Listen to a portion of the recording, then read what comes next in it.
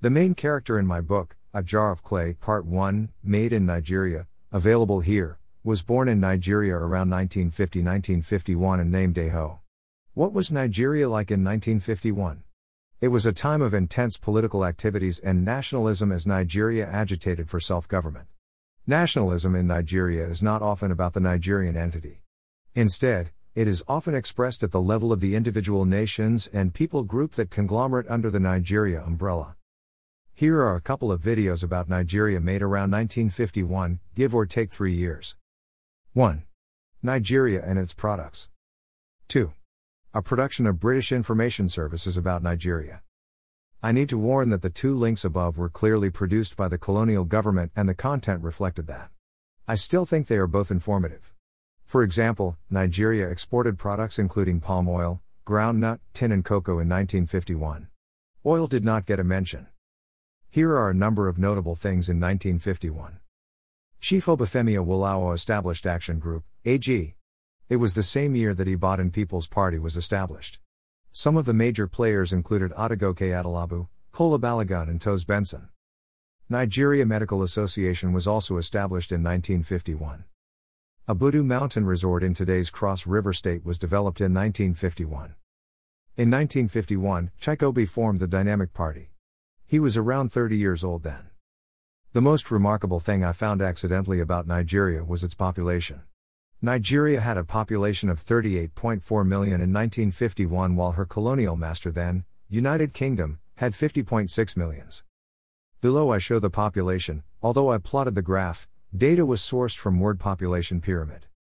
In blue is the population change from 1951 to 1981, in claret is population change from 1981 to 2011 while in green you can see the population change from 2011 to 2041, projected of course. These changes are shown in percentage. In the 90 years between 1951 and 2041, Nigeria, Ghana and West Africa population would have tripled. England and West Europe on the other would have increased by around 50%.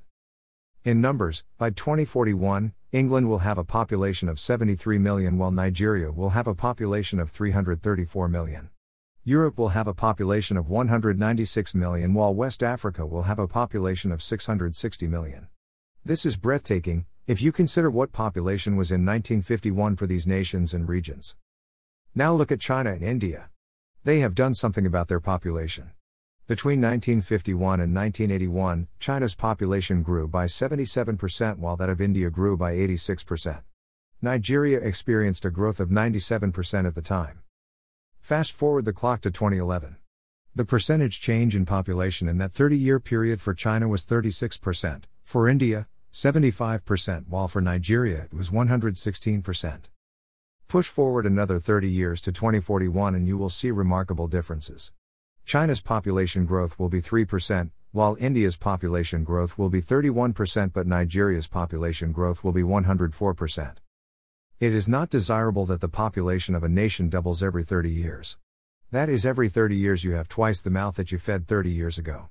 India and China realized this in 1981 and have worked to do something about their population growth. It is not too late for Nigeria and West Africa to do something about their population growth. We are where we are now, so we have to look forward and put in place education campaign to control our population growth. There is a silver lining though, if Nigeria and the rest of West Africa can train these army of people it has produced, then it can turn the population demography to its advantage. Whereas Europe faced challenges of an aging population, the same is not true of Nigeria and West Africa. This is definitely an advantage, only if there is investment in the army of young people of Nigeria and West Africa.